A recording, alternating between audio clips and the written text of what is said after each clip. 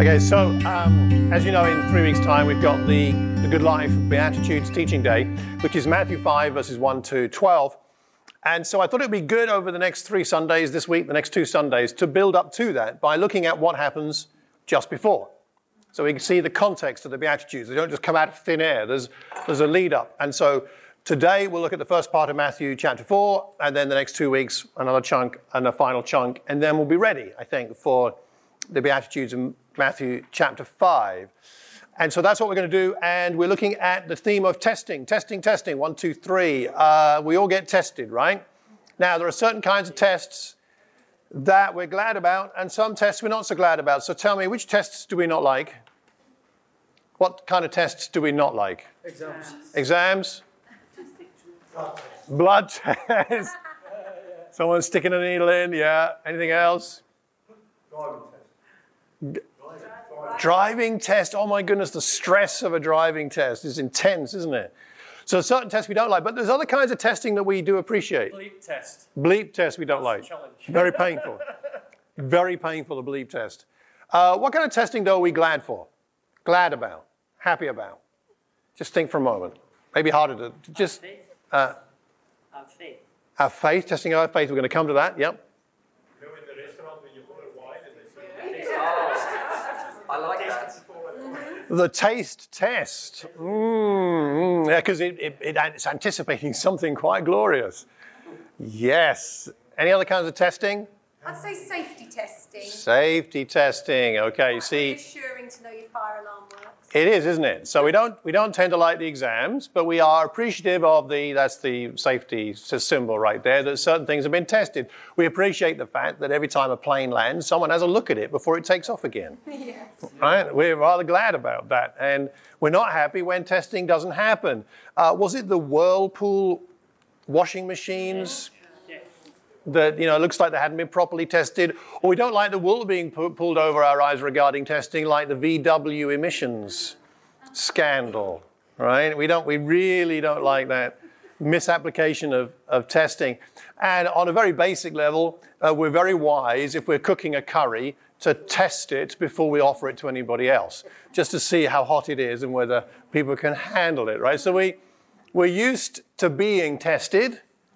And we're used to testing and being grateful for testing. There's 2 sides to this testing thing. And this is what we're seeing in this passage. We're looking at Jesus being tested. Now, many Bibles and many commentaries, you'll see it as him being tempted. And the word temptation is used. And I think it is accurate.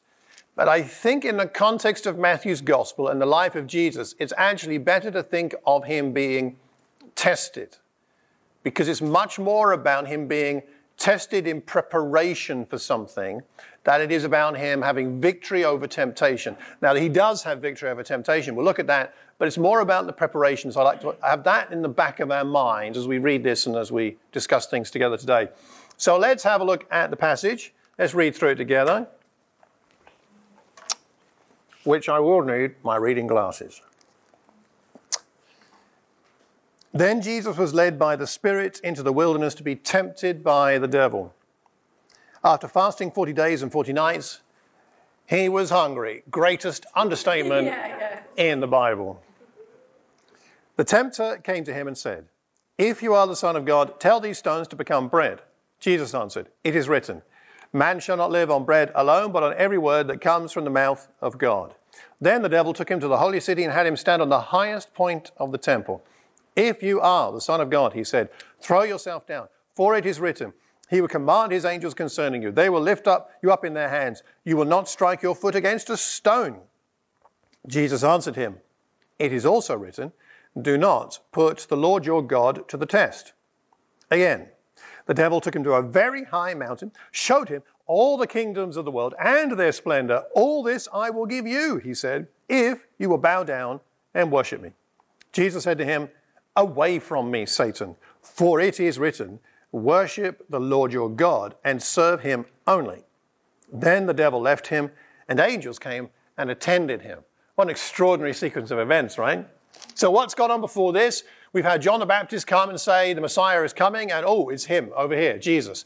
And then we have John the Baptist baptizing Jesus in the Jordan River, and then we have the voice of God coming from heaven as he's baptized to say, this is my son whom I love, with him I am well pleased. So that's the run up to this. And then all of a sudden, this is all good stuff. Here's the Messiah, the promised one. He's come and we have him baptized and we have the voice of God and it's all going well. And then the Holy Spirit sends him to spiritual boot camp out in the wilderness. Sometimes the highs are followed by, I don't know if it's a low, but a challenge. Let's put it that way, right? And so here he is, and where are we? Let me just show you. We are in this area. There's Jerusalem. The Jordan River is here. And put that down. Jordan River here, so the Dead Sea. So we're talking about sort of somewhere in this area. There's a wilderness area there on the west side of the Jordan and the Dead Sea. So he would have been baptized probably somewhere around here. And then he's in this area, in an area called Jeshimon, I think is what I'm right in saying. Yeah, Jeshimon, which is translated as the devastation. So I don't know about where you live, but I live 114 links away. If I lived at 114, the devastation, I don't be too happy about it. So that's the devastation is where he is. It's an area of 35 by 15 miles long and wide. The hills are like dust heaps. The limestone is blistering and peeling. The rocks are jagged and bare. It glows with the heat, like a vast furnace. There are hyenas in that area, jackals, panthers, and lions in the days of Jesus. So let's just say it's a tough spot. He's in a tough spot, and he's hungry and thirsty. And the reason we're being told that is he's telling us that he's weak. He's weak. He's weakened in that situation right there. And so what we're going to be doing today, for the majority of our lesson today, is we're going to be breaking into 3 groups and looking at the 3 different testings and discovering something from them all. So I've got 3 questions for you, which are on the sheet. And we're going to be asking ourselves, what is the real test here? Yes, it's about bread, or yes, it's about the temple, or yes, it's about the mountain and the splendor of the world. But what's the real heart test for Jesus? What is perhaps the sin that Satan wants him to commit? Or what is it he wants Jesus to compromise on? What is it he wants him to choose instead of what God is offering?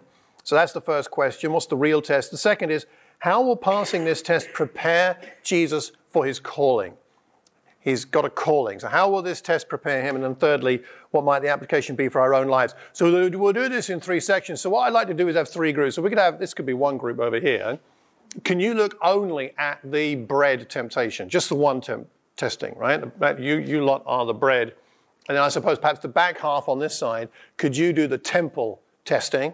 All right, so that's your focus. Just look at that one, not all 3, just that one. And then this group, front couple of rows here, if you could do the mountain and the splendor of the world.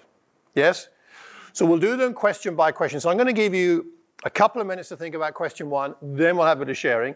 A couple of minutes about question 2, then some more sharing, and then a couple of minutes in question 3, and then some more sharing. Does that make sense? Yeah. So don't try and answer all 3 questions at once. Just focus on the first question of the bread, first questions of the temple, first question of the mountain and the splendor of the world to start with, and to help you with experiencing and understanding what it means to be tested. Some of you may remember, Bill may remember, Barry's been around long enough. So when I was a kid, one of the big adverts on TV was, suck 'em and don't chew 'em, right? Rowntree's fruit pastels, and they said, bet you can't just suck them. You end up chewing them. And so I'm setting you a challenge, a test. So can you, in your group discussions, can you just suck these and not chew them? That will keep you focused on being tested. So I'm going to hand these out. So first of all, what was the real test here for Jesus? What was really going on here? So the bread group, Annetta. So your group. So Annetta and everybody in your group. What's the real test here with Jesus, with the bread, would you say? What's going on here? What's the real test? I mean, it could be more than one, but what did you discover in your group?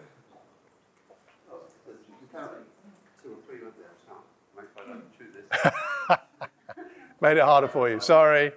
I don't want 2 things to be. Is he going to place? He's got a bodily need. Yes. And so is he going to then use his power to fulfill that bodily need and just get into it. Right. But Yes. also, because they're searching out any pride in him, because you could just turn around and go, yeah, sure, bang, done. Right. So he's holding back on the power that he's got to do things. Testing how he would use his power. Yeah, because he can, but should he? Is that the right thing to use it for? It's a good point. Bread, temple, what's the real test here, do we think? So there were, I think, three different states. One is a taste of his Bible understanding. They will quote scripture to him It does. and kind of out of context, Mm-hmm. and he had to respond with another scripture. So it's a taste of his convictions about the word and his knowledge of the word. Yes. Then the other was it's a taste of his faith when doubt is so. With doubt in his mind.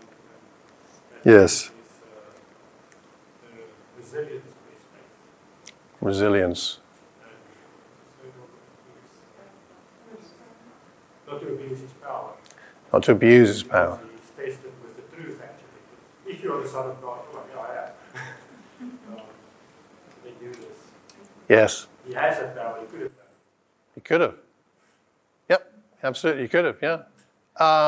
The mountain and the splendor of the world, what do we think? What's the real test here for Jesus? Leon? So it's almost like at this point, Satan's given up using the Bible and scriptures, and just laying it out. Right. You know, so it's almost like this is a test Right. of Jesus' belief in his destiny and God's power. You know, Satan is saying, it's all mine. You know, Yeah. why go through this trial which you don't know is going to result in anything anyway? I have the power, pay that to me. Here's the answer, here's the shortcut. And with a guaranteed result. Good stuff. It's interesting, isn't it? And I'll make one comment and then we'll go on to the second question. In each of the situations, there is some truth. There's a real need with the bread. There's some truth in both these other situations that God would protect the Messiah and that all that is in the world belongs to Jesus anyway. But there's a twist. The devil's putting a twist on it. And that twist means ultimately that Jesus is being tempted to use his powers for his own ends, rather than in submission to the mission that the Father has given him. There's some doubt the devil is trying to sow in him. So let's now go on to the second question. How will passing this test help Jesus with his mission, with the calling that God has given him, the reason he's on earth? How will passing the bread test, the temple test, and the splendor of the world test, how might that help prepare him for what is to come in his life and ultimately his sacrifice on the cross? What do you think about that? So let's have a couple of minutes on that. Okay. What do we think, everybody?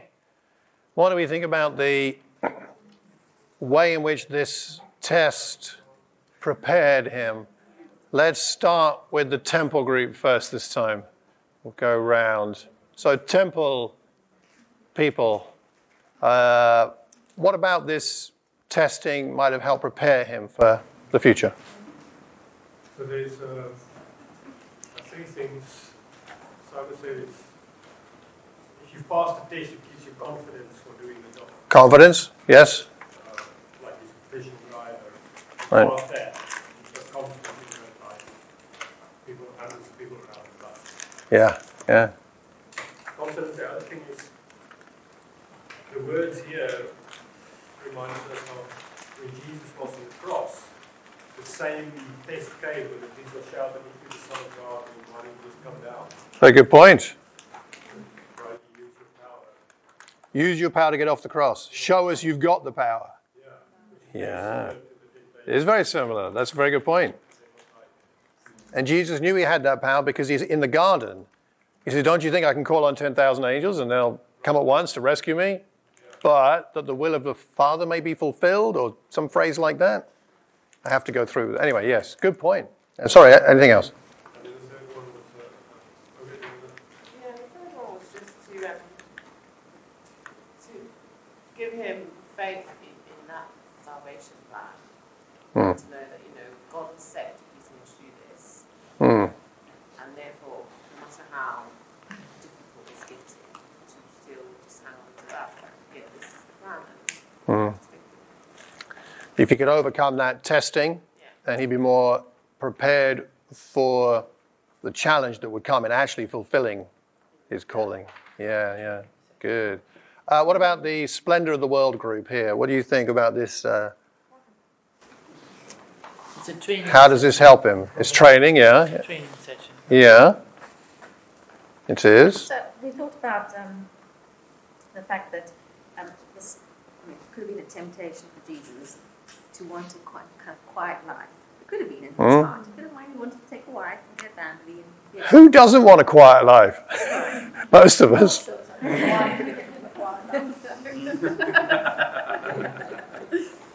But the sense of thinking that there's other temptations to shortcut.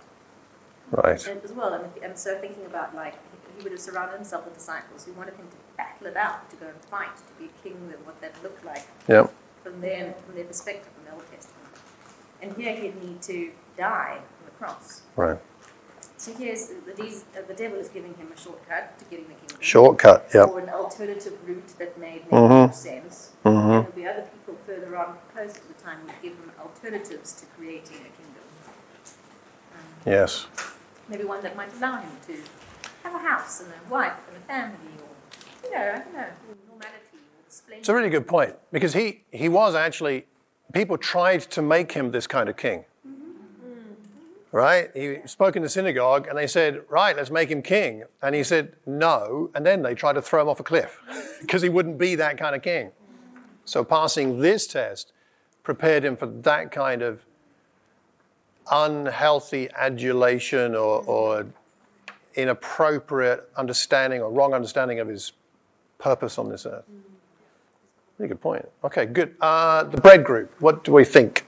I think one of them, maybe the second one, one of them was that he had to overcome far more than anything we would ever overcome. To relate to us, to empathise with us, to understand pain that we'd be going through. So he truly could understand the challenges that we face.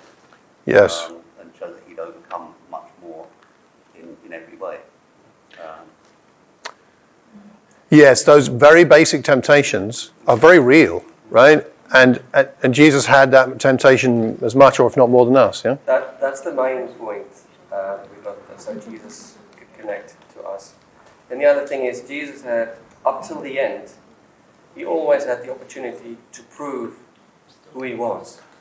Even when he was before the Sanhedrin and Pilate, when he was asked numerous questions, he had the opportunity to prove that he was the Son of God, yet he remained silent. Right. Yes, he did. So he wasn't trying to prove something about himself. No. And this would have, if he had done here, he'd have been giving in to what the devil was trying to get him to do that. Which is a very self-focused thing rather than a God-focused thing. I think Hebrews 5:7, before we go on to the third question, is useful for us here, thinking about all three of these tests in this area of how it prepared him. Hebrews 5 and verse 7 says, during the days of Jesus' life on earth, he offered up prayers and petitions with fervent cries and tears to the one who could save him from death, and he was heard because of his reverent submission. So we see him being submissive in this situation to God's will rather than the devil's tempting. Son though he was, he learned obedience from what he suffered, or in the ways in which he was tested, you could say. And once made perfect, or perhaps better, complete, prepared, he became the source of eternal salvation for all who would obey him, and designated by God to be high priest. So it was his suffering that prepared him to be what we needed him to be. And without that, he wouldn't have been prepared. And like it says earlier in Hebrews, in chapter 4, verse 15, we do not have a high priest who's unable to empathize with our weaknesses. That's what you said there, Joe. But we have one who's been tempted in every way just as we are, yet did not sin, didn't give in. So then we can approach God's throne of grace with confidence. We may receive mercy, find grace to help us in our time of need, in our time of testing as well, right? Okay, third question, another 3 minutes. What's the application for our own lives? What do you think, from looking at the way that Jesus was tested, how he was prepared for his mission for the rest of his life, what might be at least one application for our own lives from these 3 examples of the bread, the temple, and the splendor of the world, okay? In what way might these examples here with Jesus help us with testings we're going through and the future for our lives of faith? So we'll start with this group this time, with the splendor of the world group. So, application's got quite a lot of them actually. Okay, far away. The first thing we saw was the idea of just trusting in God, basically. Trust in God. Know your Bible, so you know how to respond. Okay, know how to respond, yeah. Good point. So being aware of God's promises and his care that he's put in the Bible and hold on to them. With what we have, so not just know how to apply them. And even though sometimes when God's way doesn't look like it makes sense, the scriptural accounts of situations, and not to take shortcuts. And then it's interesting, Bill brought up a really interesting point that none of the disciples were there. This isn't an account from the disciples. This isn't like a first-person account like a lot of the other gospel is. This will be on the basis of what Jesus told the disciples happening afterwards. So this is a very clear instruction from Jesus to the disciples, almost to us. So this is almost not an observation, but an instructional manual about how to deal with observation. Wants to make sure we get the message. And then Bron was sort of also pointing out this, it was a lesson in restraint and response. Jesus didn't call down fire from heaven. He responded with scripture. He didn't respond in anger. He responded with facts. A good point. It was quite restrained. Tremendous point, and we'll talk more about that when we have the teaching day on the Beatitudes. But to me, this is a tremendous example of meekness. Blessed are the meek, for they shall inherit the earth. He's meek here, because meek doesn't mean weak. He's strong in his convictions, but he's gentle, or at least not harsh or violent in any sense in the way he responds. So it's a confidence and a strength, but used in a restrained way, as you said. Fantastic. Okay, great. Bread group, what do we think might be useful for us? Well, do tell. What did we say? We said so self-control, motives on why you want to do, or why I want to do something. Motives, yeah. Self-restraint. What else did we say?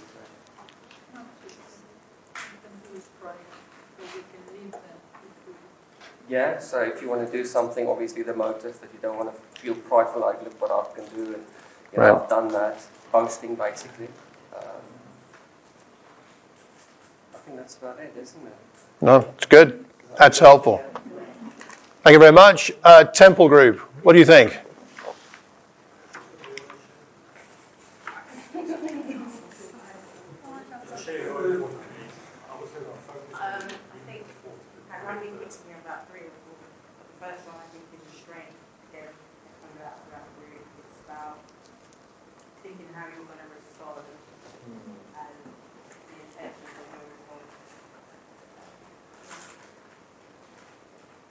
Okay, think about how we're going to respond. Okay. Anything else? It's good to know the Bible well. Jesus being attacked because Satan's come across with some false doctrine here, or doctrine that was not what it meant, at a particular time. Misapplying it. Jesus was able to reply with his knowledge of the Bible and scriptures. Okay. All right. Everything in Scripture is helpful, but it's not always helpfully applied or accurately applied, right? That's important. And we've seen an example. Yes? And it says actually right in the account that Jesus gives to not test with God. Don't test God. Okay? Right there. So Yeah. basically, that's what it boils down to. Do not lean on your own understanding and your own strength and belief. That's a good example of the dangers of selective reading of Scripture. I like these bits, and I don't like these bits. I've got to take the whole thing. Okay, all right. We will wrap up with a couple of thoughts. One last question for the whole group briefly. Let's wrap up. Okay, a couple of other scriptures that might be useful for us. Galatians chapter 5, just turn over there. I don't have it on the screen, but I don't remember if I put it on the handout. No? All right, Galatians 5 I think is useful. Verse 13. Galatians 5:13. You, my brothers and sisters, were called to be free, but do not use your freedom to indulge the flesh. Rather, serve one another humbly in love. Jesus was a servant. He wasn't there to indulge himself or to sort out his own priorities or his own pleasures. That's how we use our freedom. We have freedom in Christ, but we're to use our freedom to bless others rather than indulge ourselves. Not to say we shouldn't find pleasure in things, but it's more about the focus. And another scripture I think we might find useful is Hebrews chapter 12. Did I put Hebrews 10 on the handout? Yeah. Okay, that's incorrect. It's 12. I knew some of you would probably spot that anyway, but you were very restrained in pointing it out to me. I appreciate your grace. Appreciate the grace. Hebrews chapter 12, it's meant to be verses, let's say verse 10, talks about how God as a father disciplines us and we appreciate it. That if you've got a good father, he will discipline you.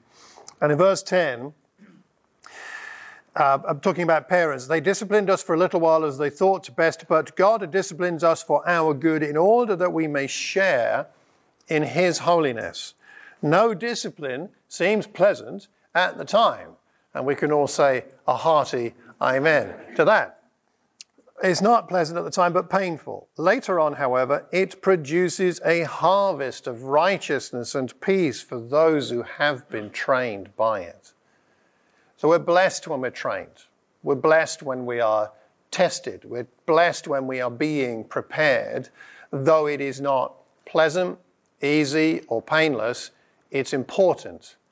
And we should praise God and thank him for it when we're being tested. God allows tests to come.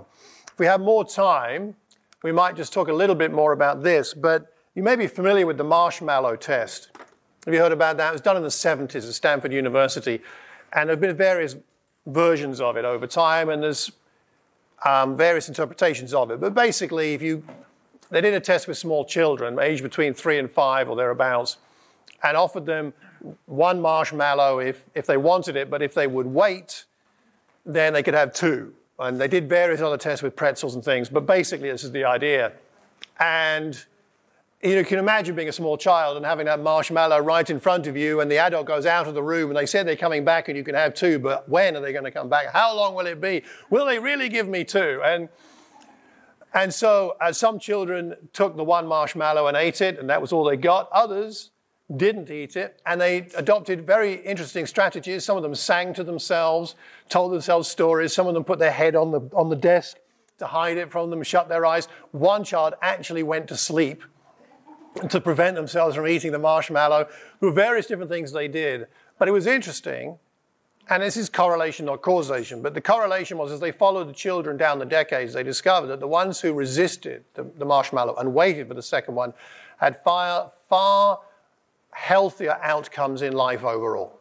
They tended to earn more money, they tended to have more stable relationships, they tended to be healthier physically, emotionally, have less mental health issues.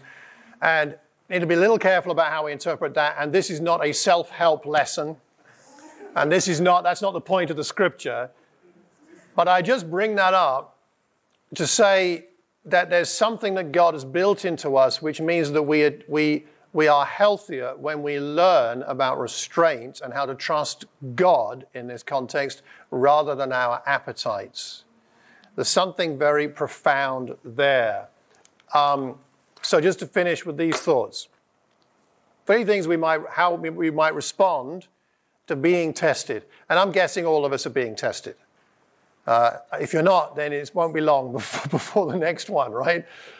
And I feel this in my life significantly, and with one area in my life right now, and which I can't talk about on camera. But the first thing is to welcome the testing, to have an attitude of faith where we welcome the testing when it comes. We welcome it because it's a sign of God's love, not because we're masochistic, but because God only allows us to be tested as much as we can bear, 1 Corinthians 10:13, and the testing is needed, and God knows it. No loving parent wants their child to be unprepared for life. God does not want us to be unprepared for what comes next. Second thing, it helps us if we cooperate with the testing. And cooperating with God's testing rather than fighting against it. Paul talks about not fighting against the goads. Not fighting against it is a sign of trust, that we trust God, that he's got a good purpose in the testing. Whether we can see the purpose of the testing at the time, or whether we have to trust God for faith in the future that we will see the fruits of the testing as down the road. And the third thing I would say that we may learn from this is to use the tools that God gives us to help us with the testing, which primarily in this example is the Word of God, is to have Scripture ready in our hearts and minds, to put the Scripture in our heart, as it talks about in the Psalms, to meditate on Scripture, to learn it, to study it, to read it, and put it in our hearts and minds. That using those tools is a sign that our faith is real, that it's meaningful to us. God's Word. And I think also perhaps the company of godly people. We need that as well.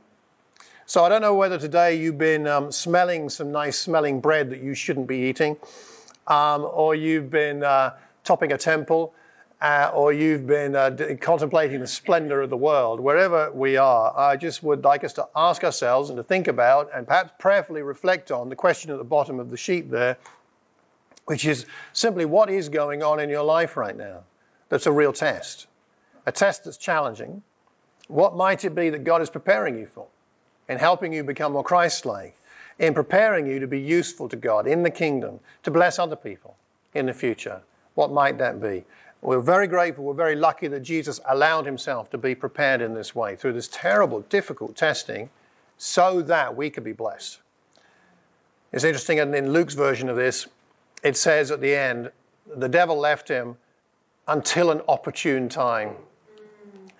This wasn't the last test Jesus had. And you and I have been through a lot of tests. I'm glad we're all still here. But there are more to come. So we must allow God to train us so we'll be best prepared we can be. Thanks very much, everybody. Thank you.